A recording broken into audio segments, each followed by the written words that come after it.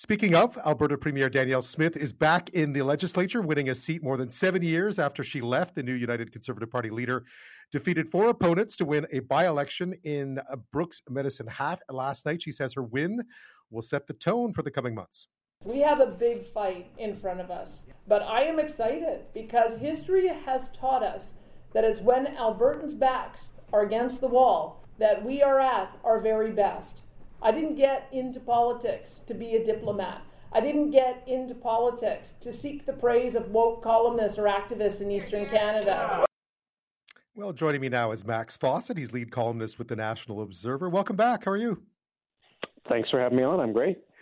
Yeah, the the victory speech, the back against the wall. It always sounds like she cribs stuff out of Rocky movies, but I'm wondering what you made of all of that. Well, I mean, I guess she would define me as a woke columnist in Calgary, but I think the idea of Albertans' backs being against the wall is a little bit absurd. The economy here is booming right now, and commodity prices are pretty high. Oil and gas companies are more profitable than they've ever been. The idea that we're hard done by or our backs are against the wall is a bit of a fiction, and I'm not sure that it's one that's going to play well with the broader public. I mean, you look at the by-election results. The NDP candidate there won 17 out of 26 polls in Medicine Hat. In the 2019 election, the NDP candidate won exactly 0 polls in Medicine Hat. So, Danielle Smith is not as strong as I think a lot of people thought she was going to be. She didn't win the leadership by the convincing margin that Pierre Poilievre did. She didn't win this by-election by as much as the MLA who resigned won it by. There's a lot of signs that suggest that her message is not resonating with Albertans in the way that I think people in the UCP hope it will. And she has, 5 or 6 months to turn that around. We'll see if she can do it. Yeah, because you're right. I mean, this is fast approaching. The election campaign is fast approaching. What do you think in this case? I mean, clearly the NDP are just watching this unfold, right? But going into the next 5-6 months, where do both sides in this fight have to try to make up ground, do you think? Well, the NDP has to make up ground in Calgary. That is where the election is going to be won or lost for them. They at this point, basically have the entire city of Edmonton on lockdown. I think they're going to win every single seat there, probably by substantial margins. They may win a few seats in other parts of Alberta, but it's going to be a tough slog. It really is going to come down to Calgary. And they need to convince Calgarians that, they're trustworthy with the economy. They're a government that can be counted on to sort of manage job-oriented things. I think that's sort of where the NDP brand is weakest, and to their credit, where Rachel Notley and her team have spent a lot of time and energy trying to kind of convince people that they can in fact be counted on. For the UCP and for Danielle Smith, it's really does she take the issues of day-to-day Albertans seriously? She's talked a lot about the Constitution and about COVID-19 and how people who were unvaccinated were the most discriminated against in her lifetime. That stuff doesn't play well with the average Albertan, and we've seen recent polls come out that suggest that show her far behind the NDP, which is sort of an unusual state of affairs here in Alberta. So she has to convince people she isn't a radical, that she isn't sort of out to shake things up in ways that are upsetting for a lot of people, that she isn't, the Alberta version of Donald Trump or Sarah Palin, that she's, more of a moderate. And it's a tightrope for her to walk, because the more moderate she is, the more she's going to upset the base that elected her to be the leader, just in the same way that Jason Kenney ended up getting thrown out of the party by people who felt he was too moderate on COVID-19. So, there's a lot to watch. Never a dull day in Alberta politics, and I think that's especially true over the next few months. Yeah, we saw a bit of the reflections of that in the U.S. midterms yesterday, where those who were sort of trying to relitigate the 2020 election or relitigate COVID measures didn't do very well. Those who were kind of looking to today's problems and seem to be, at least on both sides of the fence in the States, seem to fare better. Yeah, I think that is one of the really surprising takeaways from last night. I think a lot of people were certainly bracing for or excited about a red wave where the Republicans would take the House in spectacular fashion, win back the Senate, and Donald Trump would be on his way to the White House in 2024. And that is simply not what happened. A lot of the Republican candidates that really were trying to relitigate old fights, like you said, were sent to defeat. And I think that it reflects a attitude among a lot of voters right now, which is they just want things to work. They want the basic functioning of government to do what it's supposed to do. They want to be able to get their passports. They want inflation to come down. They want gas prices to be more affordable. They want to be able to afford a house. And the politicians who tilt at windmills and pursue ideological fantasies are not going to be looked upon with favor. And there's definitely a lesson there for the UCP, for Danielle Smith, for conservatives in Alberta and in Canada. I think the question is, number one, can they learn that lesson? And number two, can they apply it without alienating their supporters? That's sort of the eternal challenge, is trying to find that sweet spot between being moderate, being approachable, and speaking to a large percentage of people's concerns, and not upsetting the smaller group of people who, give you lots of donations, volunteer for your campaigns, and really kind of provide the energy for the conservative movement right now. Pierre Poilievre was in Vancouver today doing just that, by the way, at a small grocery store, sort of a campaign-style event, talking about inflation and high costs. One gets the idea, of course, he hadn't been out to do media appearances in a very long time. He was asked about the convoy. He was clearly going to be asked about his support for the convoy because the inquiry is going on. Here's what he had to say. A Poilievre government will put the most violent repeat offenders behind bars, reinforce our borders to keep illegal drugs and guns out, put an end to this taxpayer-subsidized program of paying for people to use dangerous narcotics, and instead put that money into safe recovery programs. Pierre Poilievre today. So you can see that he's attempting to try to do what you've been talking about, which is talk about issues that matter. Like in Vancouver, clearly an area where the Conservatives need to do well in the next election on the Lower Mainland, talking about things like inflation and crime and so forth, homelessness. What do you think of the message?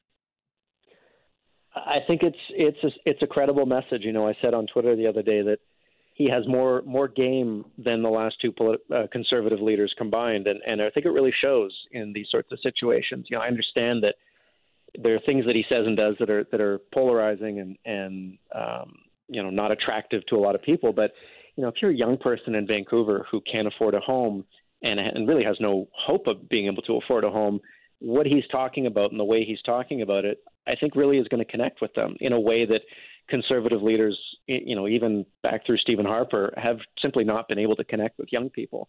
I think, his message about, drug use down the downtown east side, the approach that's been taken to helping people deal with addiction, I think it is going to resonate with a lot of people who look at the situation in Vancouver and sort of say, well, this isn't working, right? This is not helping anyone. So, I think he will make some inroads in places that surprise some people. I think, he still has a lot of vulnerabilities, and certainly one of them is his allergy to talking to the media. I think trying to make the media out to be the enemy the way certainly Donald Trump has in the United States is not going to go over well, I think, with a large percentage of the Canadian public. And it's a bit puzzling to me because he's actually quite good on his feet. I don't really understand why he evades and avoids the media to the extent that he does, but I'm not sure that that's a strategy that is going to serve him well over the next few years, because he can connect with groups and with members of the public that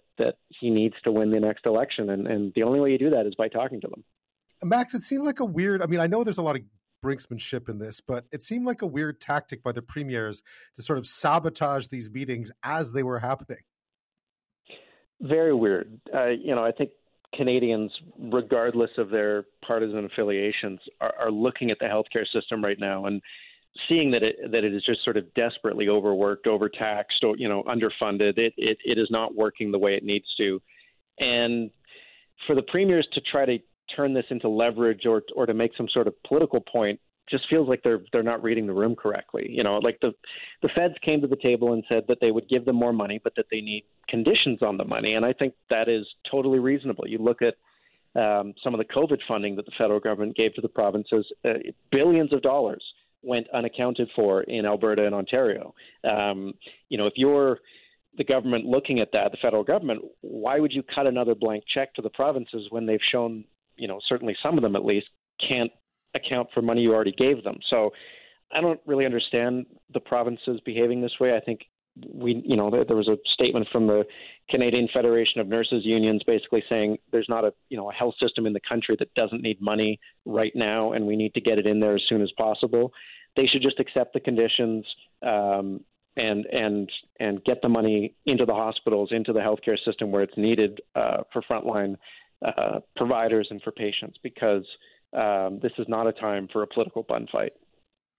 Yeah, one of the things that I found most interesting interviewing Dr. Alika Lafontaine, who's the head of the CMA, the Canadian Medical Association, was more that a lot of healthcare professionals were watching these meetings, hoping for something to hang on to. They were hoping for a little good news. And maybe in some ways where you're absolutely right, where the premiers didn't read the room, was that there was an anticipation, because this meeting hadn't been held in person since 2018 and so forth. There was an anticipation that we would see our politicians collaborate, recognizing how bad it is out there for healthcare professionals.